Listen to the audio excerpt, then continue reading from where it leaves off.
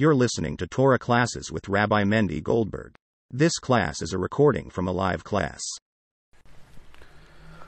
Okay, so good afternoon. So this week we're going to be concluding the book of Genesis, Parshas Vayechi, where we're going to read about where Yaakov blesses his sons, and they all come to him to get their blessings right before his passing. He also requests of Yosef to bury him in the land of Israel, not in the land of Egypt. An entire Torah reading tells us about the passing of Jacob, the passing of Joseph, and the Jewish people's essential enslavement, which begins in the week of next week in the book of Exodus. But looking at the entire book of Genesis as a whole, and as we're going to explore today, we'll look more at the idea of the whole book of Genesis, what it is teaching us, what is it telling us, as a seemingly of a history of the Jewish people, what is it there to tell us? But let's reframe it and look at it in the context of the current issues and current events that are going on in the world. Primarily when we talk about the land of Israel. And one of the things that many people ask the question when it comes to the land of Israel is, what makes the land of Israel ours? Is it really ours? Before 1948, there were Arabs living in the land of Israel. They were living in most of the land. And in the past few hundred years, with the Jewish people buying agriculture, some parcels were bought, some of the Arabs left. And how is it, and what makes the land of Israel ours throughout, and then what makes it ours, and what makes it the Jewish inherent right to the land of Israel? Now, an average person looking at the story will say, well, just because you lived there 2,000 years ago, what does that make it yours? The Indians were living in America before the Americans, as the land of the United States, as America belonged to the Indians, or the Mexicans were in Texas, in California. Do we say that we have to give back Mexico do we give back California and Texas to the Mexicans, or just because that's the way of the land? When a country conquers another country, it becomes theirs, and therefore by conquest, the land becomes whoever the country that now the occupying country. Or we always call them occupying countries because inherently or indigenous first people that were living there. But even if we're going to say about conquering the land, what makes the land ours? Number one, if we're going to start saying, because in 1948 the United Nations separated the League of Nations, the separation of lands, and gave Israel this part and this part, that part, then what about the borders of 1967, the West Bank and the Gaza, Jerusalem, the old city, which only came along in 1967? And then if you want to go according to the 242 Charter of the United Nations and all the other nonsense that the United Nations said over the past years, which were all about condemning Israel, are we also going to have to listen to that? So the United Nations cannot be the one to determine that the land of Israel belongs to the Jewish people, or else we're going to be stuck in a quagmire, which if we're going to follow the United Nations theory, then maybe part of Israel shouldn't belong to Israel. And this is something which is an ongoing debate, and something which has to be discussed. And in the context of this week's Torah reading, and in the context of the whole entire book of Genesis, we can really see what the answer to this question is. As this week we are concluding the book of Genesis, and in this week we come to talk about finishing 12 Torah readings, which are talking about the history of the history of the universe, the history of the Jewish people, the history of mankind. And while we look at the entire Torah, as the word Torah comes to tell us from the word Horah, which is a lesson, what are these first 14 sections of the Torah actually teaching us? When we're talking about historically about Esau, Jacob, Joseph, they're all beautiful Bible stories. And maybe they're just that, Bible stories. But we know that if you look into Torah, and we look at the 5 books of Moses especially, and you take any Torah in the synagogue, is holy, it's sacred. If there's one letter missing from the name of Esav, or Yishmael, or any person, for that matter, that's mentioned in the book of Genesis, it's just as important as any one of the 10 Commandments, and would make the entire Torah invalid. So what is so sacred about these stories that we're reading about in the first 12 sections of the Torah, which are seemingly just that, stories? And how is that the same, that it should carry the same level of holiness as the rest of the 4 books of the Torah, which talk about the laws and the obligations that the Jewish people have? Especially, as we mentioned before, the concept of the Torah is that it is a commandment to the Jewish people to follow. There's a lesson, there's a story, not only a story, but the story brings about an entire commandment or obligation for the Jewish people to follow for future generations. Why is there a need that the Torah should begin with the first 12 sections telling us about the story of mankind, the story of the Jewish people? What does this actually affect us in our day-to-day life? And if we were interested to know about the history of the Jewish people, there's already the Book of Chronicles, which is part of the other books of the Torah, which is part of the books of prophets and scriptures and so on, where the Book of Chronicles details about the history, if you want to call it, that's why it's called the Book of Chronicles, telling us the history of the Jewish people.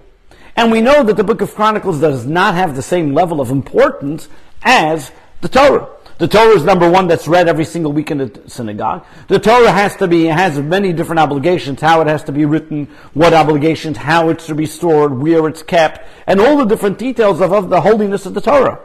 And seemingly we're equating the same holiness about the stories of our forefathers and of mankind and of creation of the universe as with the rest of the laws of the Torah of the other four books. And the question is, why, how do these two connect, and what is the connection of the two of them? And if we want to know about their stories, there could have been a separate book to tell us about their stories and know about Isaac, Ishmael, Esau, Jacob. Why is there a whole book of seemingly of the important parts of the Torah, which is about the lessons and the teachings to the Jewish people, have to be enumerated in this separate book? And we'll begin with the first Rashi on the Torah, which is in the book of Genesis, and we discussed this many times, but today we'll reiterate it and look at it from another angle, and also look at it from a view of Nachmanides as well. Rashi, in the first Torah reading, in the first words of the Torah, Rashi begins by saying, really, the Torah should have started from the book of Exodus in the third section, where it begins with the laws pertaining the Jewish calendar. That's the first mitzvah given to the Jewish people. However, there's a reason why God started with the creation of the universe. One of the commentators on Rashi explained this and say as follows. He says, how is it that the Torah, as we mentioned before, which is all about the commandments, the Torah which is all about telling us the actions that we need to do, the Torah that was written by Moses, the Torah that was written for the Jewish people, that they should know the commandments that they should do.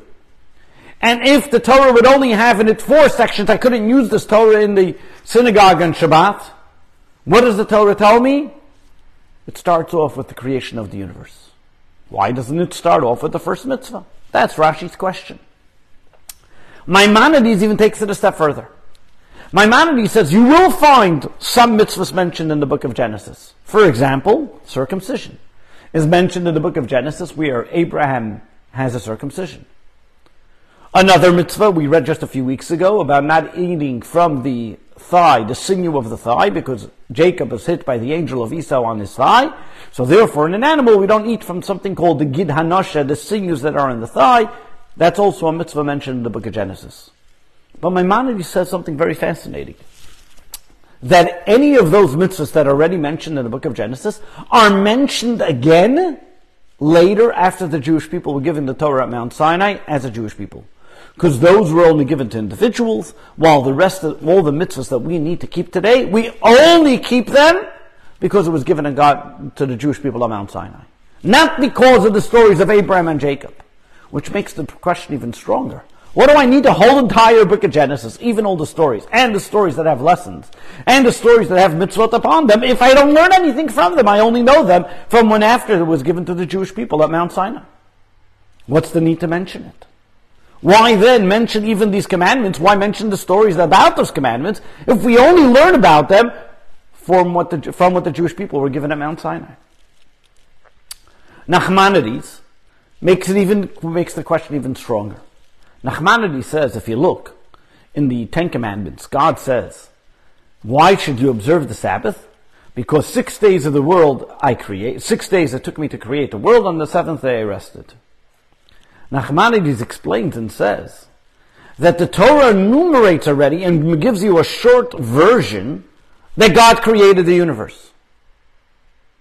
That means in the 10 Commandments, God mentions in a shorthand version that He created the universe. Then why do I need the whole entire book of Genesis to tell me the details of how he created in 7 days and what he created in each day and all the generations that came, that Noah and the ark and the flood and all these things? Seemingly, what's it necessary for? What do I need that for? What's the point of it? The question even gets bigger. When we look at the entire book of Genesis as something uniquely different than the rest of the Torah. The Jewish people are known that we have the Torah is very different than every other nation or religion. The very fact that the way we were given the Torah is so different than any other religion in the universe. Every other religion in the universe is one person or two people or three people who concocted whatever the religion was. They are the ones that got the message from God,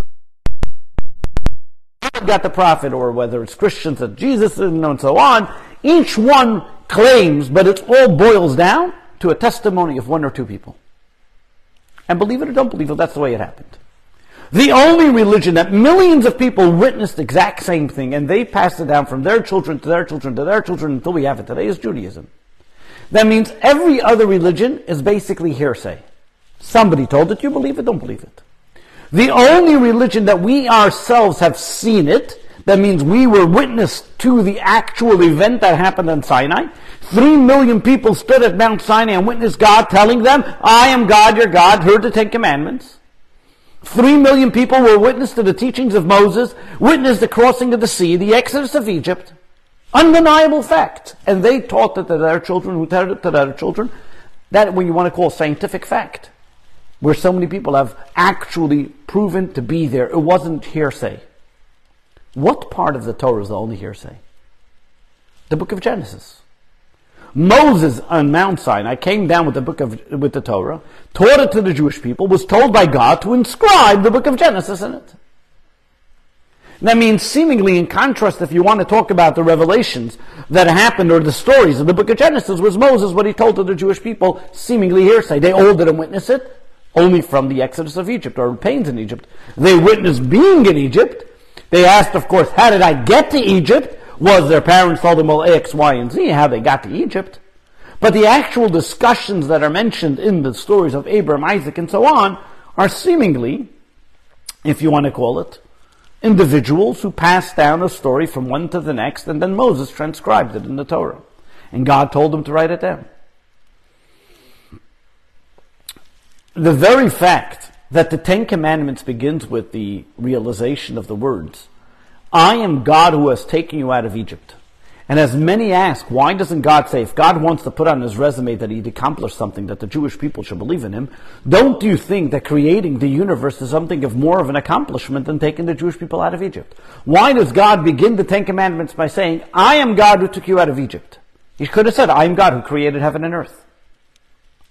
The Kuzari explains, because when God tells us, I am God who took you out of Egypt, and not that he created the universe, is because he's telling the people, you were able to identify with the going out of Egypt because you witnessed it.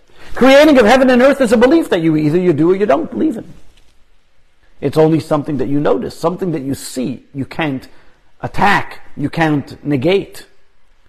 I am God who took you out of Egypt has something of a message which says you witnessed it, you experienced it, and I am the one that took you out of it. So therefore it's an undeniable fact. So if we want to talk about the idea of all the stories of the book of Genesis, more refer to the ideas of belief.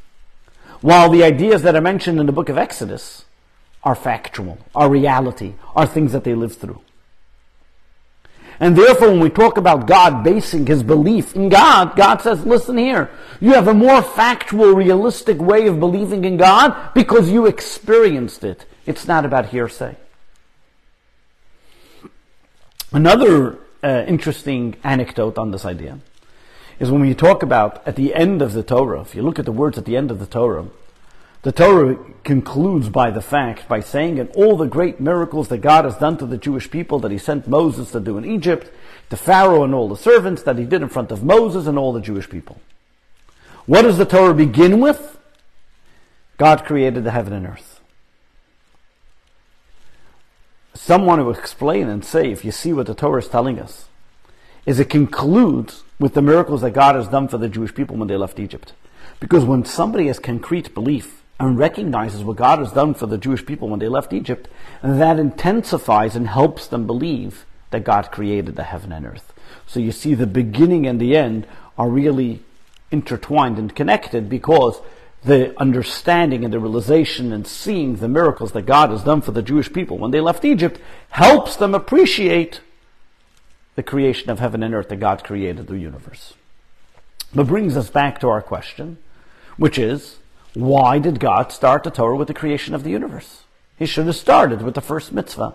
If the Torah is all about what we've witnessed, what we experienced, and seeing the mitzvahs and our belief in God is about what had factually happened to us, then start with the Jewish people in Egypt.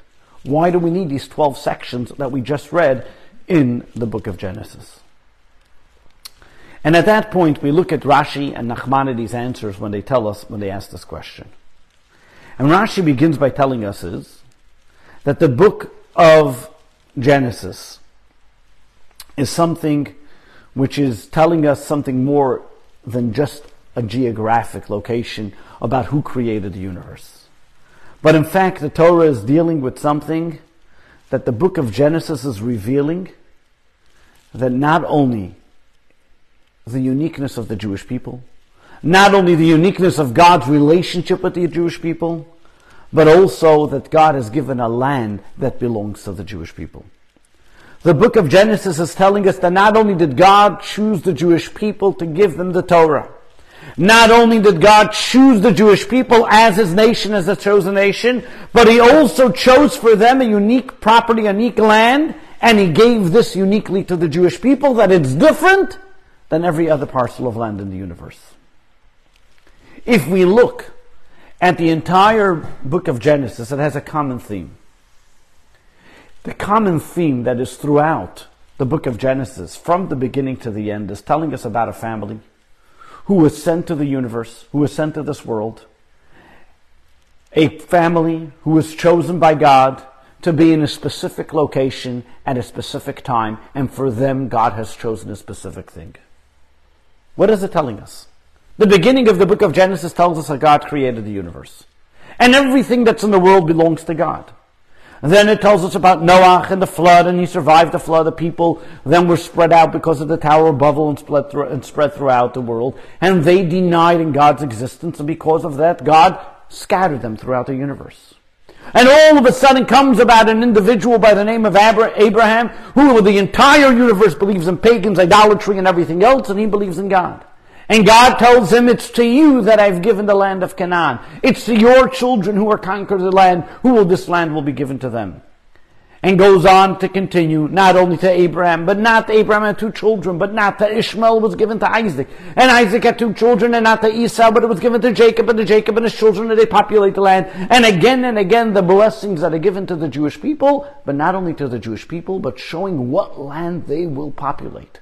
What land was given to them as a blessing, what land was going to be theirs, regardless of what's going to happen to them throughout the generations. Though God tells them that there will be a time, that there'll be strangers in a foreign land. For 400 years they'll be in a foreign land. They might not be on their land, but the land will always be theirs. So Rashi tells us, why did God begin with the beginning of the creation of the earth, of the universe, of the heaven and earth? To tell us about the greatness of the Jewish people, to tell us that there are going to be nations of the universe that are coming to come along, and they're going to say, well, this land doesn't belong to you, you're robbers, you're thieves, this land is not yours. Comes God and says, I created the heaven and earth, and I'm the one that decided that this parcel of land, the land of Israel, belongs to the Jewish people. What's he coming to tell us here? As the commentators of Rashi come to explain, there are many different generations that come and make God upset, if you want to call it, of the story of Noah, or other generations of people who are full of idolatry. Abraham comes to discover godliness. And therefore God tells Abraham, you are the one that's going to get the land of Israel. Meaning, when the Jewish people come about and the exodus of Egypt happens, and God gives them the mitzvah of Achodesh Ezelechem, of the first mitzvah that He gives them, why did God have to tell us the whole story? Because He says, you know why they ended in the land of Egypt? Because ultimately they have to be in the land of Israel. I said they're going to get the land of Israel, but there had to be some type of journey for them to get there. Therefore, I'm telling you the lead up to this mitzvah. Where did we get this mitzvah from? It's only because of 12 sections of the Torah readings that I've given you until now. What do we see from here? That because of this, we were never sent away. We never lost our identity of the land of Israel. The land of Israel was never taken away from us. We were only returned to a place that we were initially and destined meant to be there. In the spiritual sense, what makes the land of Israel a holy place? What makes it so unique and qualifying for what it is because the land of Israel is holy in its own inherent value. And therefore the land of Israel is unique by this fact that it's not a political land, it's not a land that can be given or taken away to the Jewish people by any type of entity or country. It's not a land, a nation that automatically only belongs to the people that live there. That means a Jew living in Africa, Tasmania, Australia, the land of Israel belongs to him as well. It's not a land that can be conquered, that today it's been taken away, tomorrow it's not. It's a land that stays the way it is. It's static. It was chosen by the owner of the universe, by the creator of the universe, and given to his chosen nation. So for now we look back to our original question. We didn't take anything from the Arabs. Yes, we've gone through tumultuous times. Yes, there were times that for 2,000 years that we were exiled from our land, and we weren't able to live in our own home. But that doesn't make it not ours. Just because it's my home and somebody kicked me out of my house, does that now not be my house? Just because somebody did an injustice to me 2,000 years ago, 5 years ago, 10 years ago, does that make it right? Something that's wrong will stay wrong and something that's right will stay right. The fact that somebody took away my home doesn't mean that it's not my home anymore. Because you're a squatter doesn't make it my home. The land of Israel never became the Arabs because it was always the Jewish homeland from 3,000 years ago when God gave it to Abraham. They were merely squatters for a while. Finally, we got the squatters out, so we got our home back. Just because somebody was squatting there doesn't make it down theirs. It was always ours. And it will always be ours, no matter what happens. So yes, I left and therefore you moved in when I left. That doesn't make it yours. It's not a land that can be conquered. Fascinating story.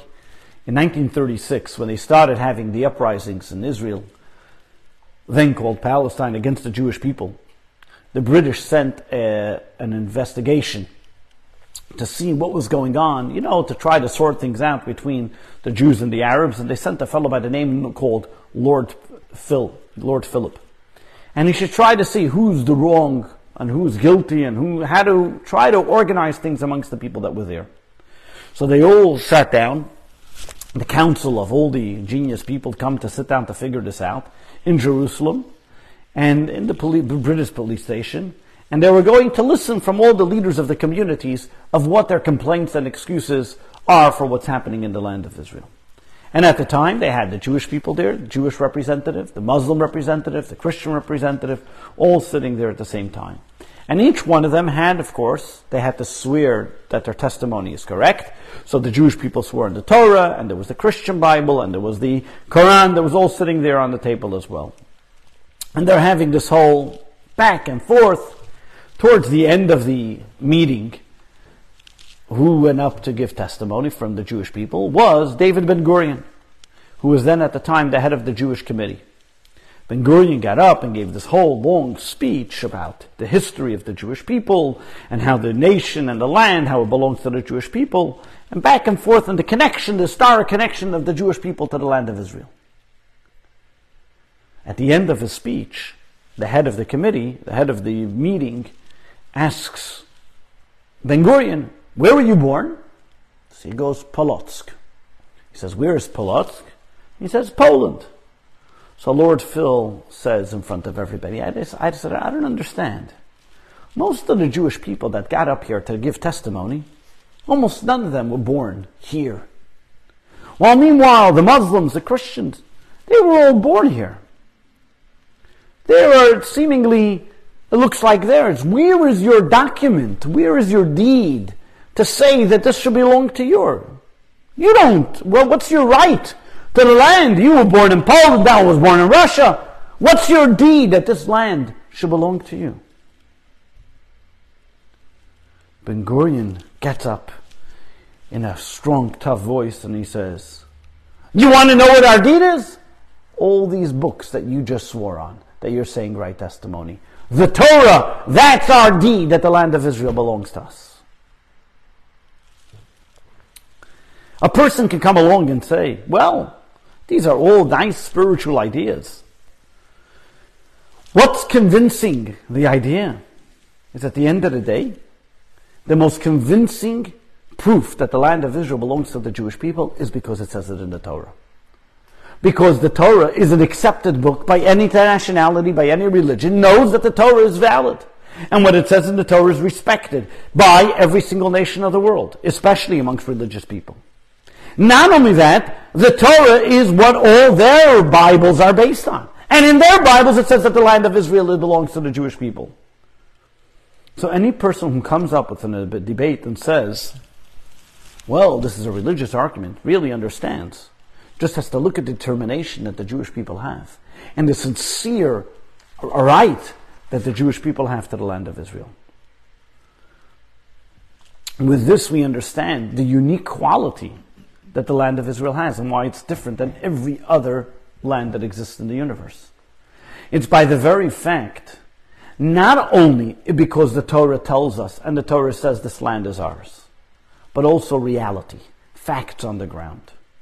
The facts on the ground are that the land of Israel has a uniqueness that there's no other country can claim. What is that?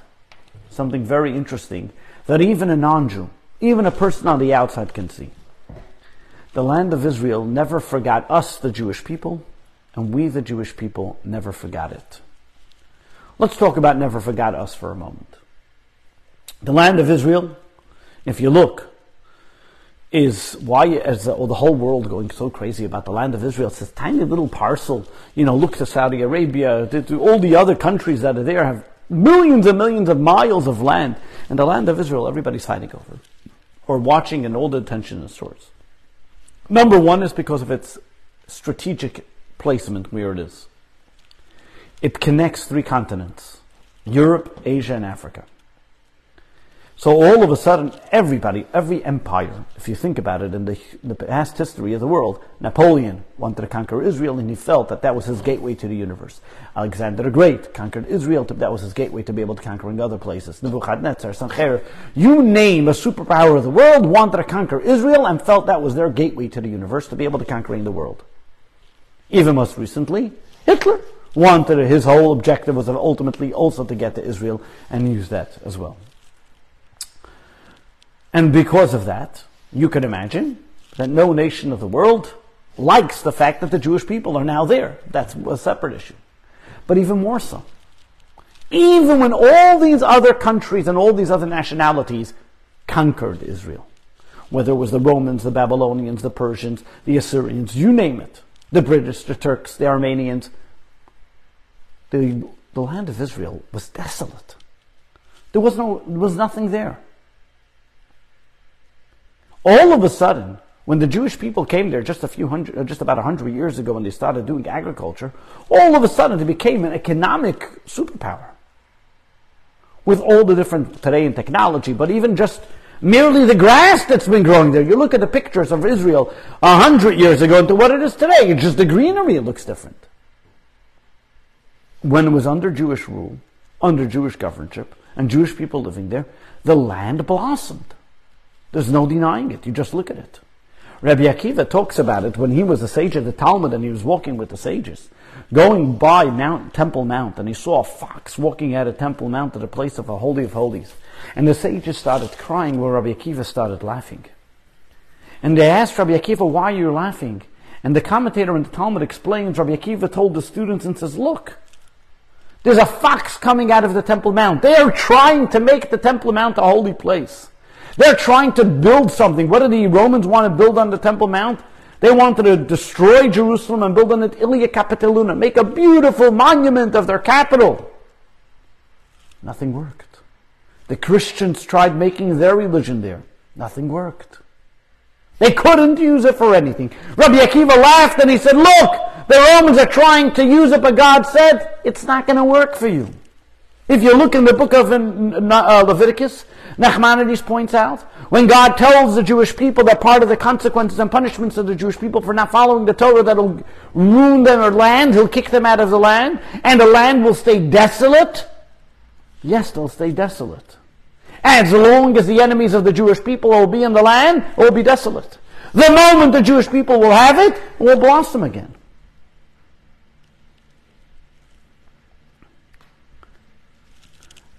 When we received the land, the way the land was destroyed. Even just recently. A Jew you had, look at just Gaza, take for example. The Jewish people, when they lived in Gaza just over 15 years ago, Gush Katif, a Jewish guy said, before he left Gaza, he sold his greenhouse to an Arab guy. So he sold it, and after a while he finds out, 5 years later, a few years later, he calls up the guy, how's my greenhouse going? He says, your greenhouse? Destroyed. He says, what do you mean destroyed? He says, every day I'm davening that you come back, I'm praying you come back, because without you guys there's no blessing here. The whole thing went kaput.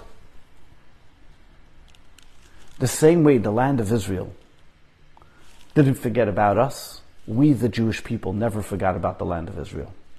You find me one nation in the world, or one people in the world, one nationality that left its land and for the last 2,000 years constantly is obsessed with mentioning it.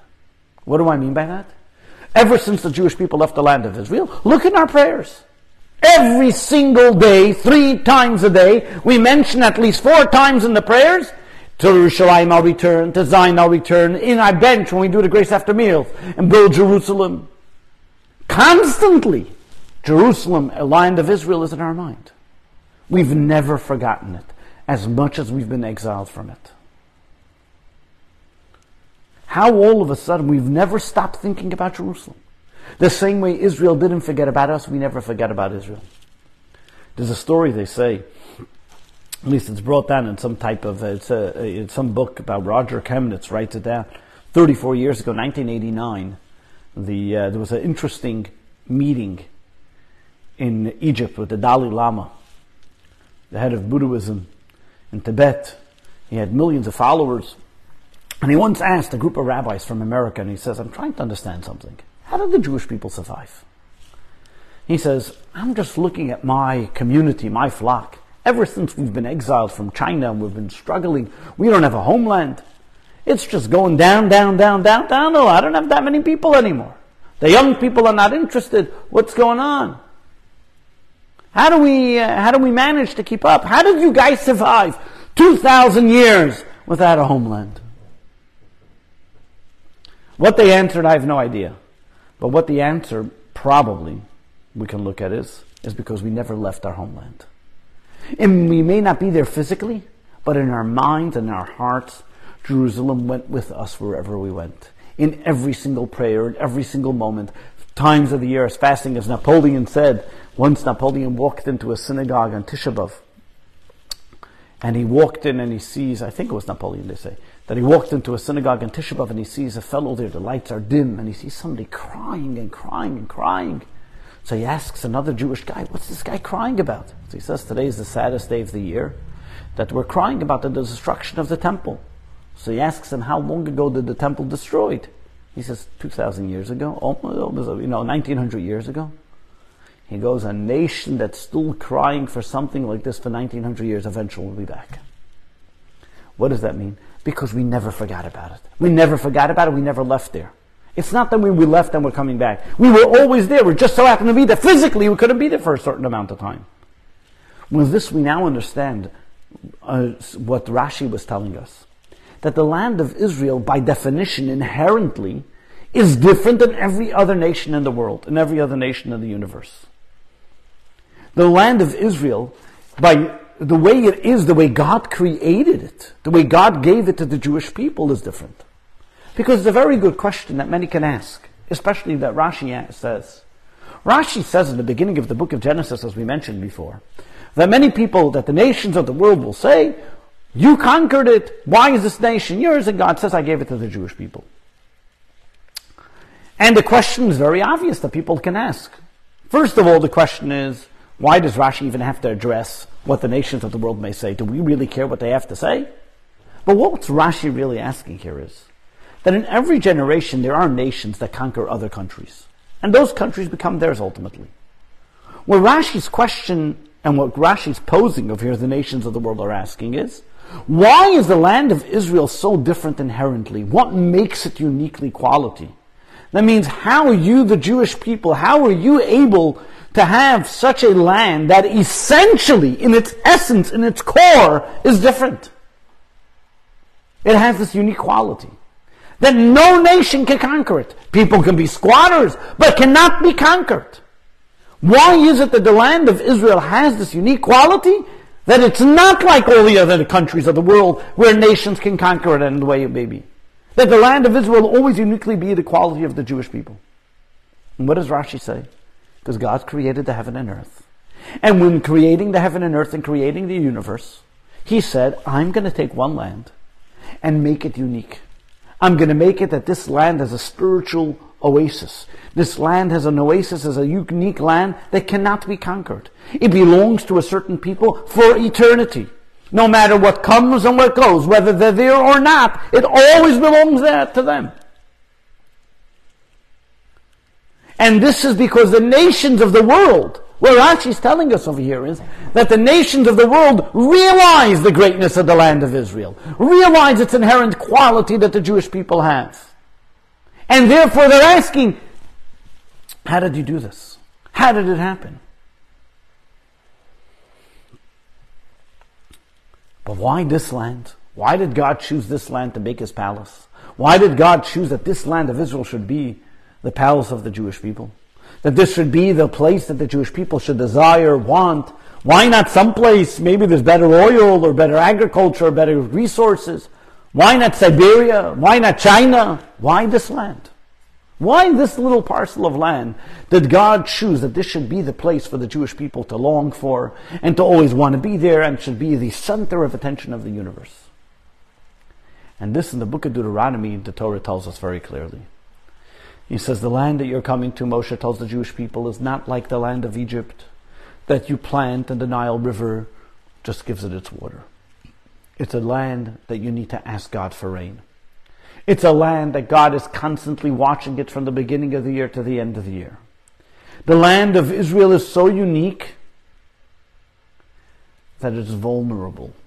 It's dependent. You see that it cannot be on its own. The land of Israel is so unique, and what is the strength and the unique strength of the land of Israel? Is that it always needs to recognize that it's dependent on God's blessing. Without God's blessings, it doesn't exist. I actually just saw this fascinating video of a guy, not a religious guy from Israel, talking about after October 7th, why, he says, what was the most bought item in Israel after October 7th? What was the most bought item in Israel? Off the shelf, you couldn't find any. For months, for weeks, whatever it may be. Was tzitzis. Tzitzis, pairs of tzitzis. He says, what is it that all of a sudden Jewish people are attacked? And the item that you can't buy anymore, all of a sudden everybody's embracing God, everybody's embracing something, they want to do something more Jewish. And everybody's wearing tzitzis. The most secular person's wearing tzitzis. They want to do something Jewish. What is it? And this guy, he's not religious himself. He says, I'm a believer. He says, what I think it is because every Jew knows living in the land of Israel is a miracle. We wouldn't be there if not for the miracle of God. And all of a sudden, you live life, and sometimes you get a little too complacent, and the miracle, so to speak, fades. It's like, and all of a sudden God gives you a jolt, and all of a sudden we all wake up and say, this is a miracle. I have to identify with my belief. I have to identify with the core essence. What brings me here? What allows me to be here? The land of Israel, the way God made it, is that we are always dependent on rain, which means we always have to think about God. Look around all the different countries that are around Israel. Every single one of them. Egypt has the Nile River it gets its water from. Lebanon is on a high up, so therefore they're getting from the mountains the snow. Syria is getting from the Euphrates River. The lands, and then you go a little further, let's say the Arab lands, let's say Saudi Arabia, Iran, that's desert, nothing grows there. But anything where there is agriculture has a natural source of water, which doesn't solely depend on rain. Israel is the only agricultural area where it grows agricultural stuff, but depends on rain. Why is that? Because God is telling you, a person doesn't have the ability to live in Israel and think he's got it all. We understand it all. The very fact that you live in Israel, you know that by virtue you're a miracle. Why did God do that? So they say a little anecdote, story, to be able to bring out the point. He says, once there was a king who had 2 ministers. I think I said this once before, but it's a good one anyway. He had 2 ministers. And these 2 ministers did something which you would call probably, would keep them in the category of traitors. And he would have to punish them. But these 2 ministers were really good friends of the king. But he had to punish them because they did a terrible act of treason. So what does he do? One minister he gives, says, here's $10 million, go to the other side of the world, I don't want to see you again. The other one, he says, every single month, you have to come to me, and I'll pay for your expenses. You're not getting a salary, but you have to get everything you have, you're going to depend on me, you're going to have to come ask me. So the 2 ministers had a debate. Which one does the king like better? Which one got a better deal? The one guy says, I got $10 million, I'm living on the other side of the universe, I don't have to come ask the king every month for something. He says, no. The king, that means, doesn't want to see you. Therefore, he sent you to the other side of the universe. Don't bother me, here's a pension, get out of here, I don't want to see you again. Me, the king, wants to see at least once a month, so therefore he tells me, you got to come back. The Jewish people as well. God wants to see us. He wants to have that relationship. And because of that, he gave us a land that there's no other way for us to live in it without recognizing that miracle and constantly asking God for safety and for security and for realizing the dependence that we have in God. What we see from here ultimately is that all the nations of the world can see, and you can go how every single nation lives and so on. And the Jewish people can be in all different nations as well, in all different worlds, in all different lands. But what is our land? Where do we see our success? Where do we see the flourishing, the greatness of the Jewish people is in the land of Israel. Because of that, as we know, with every obligation, with every merit comes an obligation. Because of the unique quality of the land of Israel, that the land of Israel demands that we should recognize God's constant, watchful eye, we also have an obligation to recognize that and behave accordingly. And to always remember the miracle that we're living in, and remember that we are constantly under that beautiful, miraculous watch of God, and that's the only way we can succeed. With this we go to Nachmanides brings another explanation about this idea as well. Nachmanides puts it this way, and he says, Nachmanides, when he asks the same question, why is it? What's the purpose of mentioning all the different stories in this week's Torah, in the Torah readings of the first 12 Torah readings of the book of Genesis? Starting with the creation of the universe, to Abraham and Sarah going down to Egypt, Sarah taking it to the king, then going back to Isaac, Jacob, Leah, Joseph, all the different stories that are mentioned there. Nachmanides says a fascinating thing. And he says, anything that happened to our forefathers is a sign and strength for the future generations. And he tells us that the entire book of Genesis, talking about our forefathers and the patriarchs and the matriarchs, are there all to teach us lessons of how we need to behave wherever we may be. How we have to act amongst the nations, what our obligations are, and how we have to have that unique holy quality that we may be. What Nachmanides is telling us, that if you look at the entire book of Genesis, tells us the unique quality of the Jewish people. The quality of the Jewish people is that we're not a religion, because there are many people that are Jewish and they're not religious. We're not a nation because there are Jewish people that live in Australia, Russia, America, and every other place. So what are we? What is the Jewish people? We're a family. And in a family, what is in a family? A family has traditions. And how does a family get those traditions? from what the previous members in the family did, what the matriarchs and the patriarchs of the family did. And that's why if you look at the quality of what we call Abraham, Isaac, Jacob, Leah, Rivka, Sarah, what are they called? The patriarchs and the matriarchs, the father and the mother. Because they were the ones that gave us and made us who we are, like in a family. They give us the strength, the ability to be able to do what we're doing today. The patriarchs and the matriarchs of the Jewish people is what gave the Jewish people today the steadfast commitment to the Torah and the mitzvahs, to what we're able to do. What is a Jew? A Jew is this unique quality that he belongs to this family that holds on to these values and these traditions of our Abraham, Isaac, and Jacob, of the patriarchs and the matriarchs. The Jewish people have this unique quality that wherever they go, no matter what they do, no matter what type of work, no matter what type of place they live in, they have this unique quality. They have this feeling of purpose, of a need to exist. There's always going to be an undercurrent, bother of why am I here? What am I doing? Some people want to call that Jewish guilt. But at the same time, there's something here that I was put into this world, not just to wake up in the morning, or as the American saying is, today we drink, tomorrow we die, whatever way, drink, eat, drink, and for tomorrow we die, right? Eat, drink, and be happy because tomorrow you die. That's not what Jewish people are about. We realize that we have a mission in this world. Who gave us a purpose? Who gives us the understanding that there's a mission? Is what when we read the entire books of the books of Genesis, we read the entire stories of these 12 sections, all the way leading up into the story of Joseph that we read 2 weeks ago. When Joseph is about to be seduced by the wife of Potiphar, and what does he see? The image of his father, and he says, I can't do this. What is his father telling him? His father is showing him and explaining to him and saying, look, you belong to a long chain of tradition. You can't just break it up here. Joseph had nobody would know what he would do, but all of a sudden he remembered, I'm part of a family.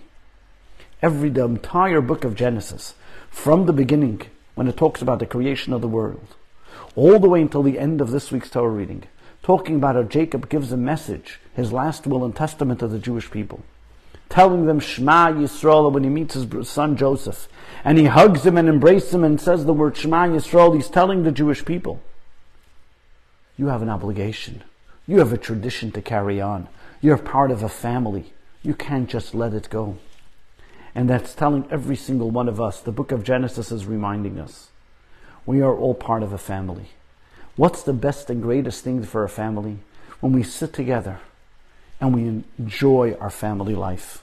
The land of Israel gives us that ability to recognize that we're a family. And that's why the unique character of the Jewish people is that automatically, when there's a Jew hurting in one place, there's a Jew feeling it in another place. What was that study that just came out last week? That ever since the war in Israel on October 7th, $1 billion world Jewry gave to Israel. Imagine that. Do you see that by any other nation of the world, even for the people that are screaming about Palestine? You ever see them go and care about the Palestinians? What do we see from here? What we see the unique quality is that as we are the Jewish family, we are the Jewish people. The book of Genesis reminds us that we have the ability to pass it on from one generation to the next generation.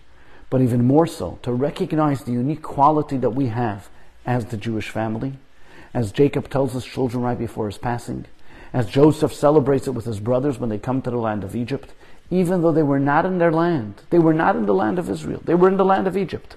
But they recognize that ultimately, as Joseph tells the Jewish people right before he passes, Palkoid Yifkoid Hashem, God is going to remember you and He's going to take you out of the land of Egypt, bring you to the land of Israel. But make sure to take my bones out with me. Meaning, remember, stay connected to the family. Remember the words atzmos, not only means bones, but also means the essence.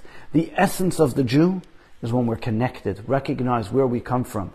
Because the power of the forefathers, what they instilled within us, is what gives us the strength, the impetus for us to continue on that mission until we're all reunited once again in the Holy Land, with peacefully, happily, and no more wars and suffering, and bring about the coming of Moshiach, maybe now, Amen.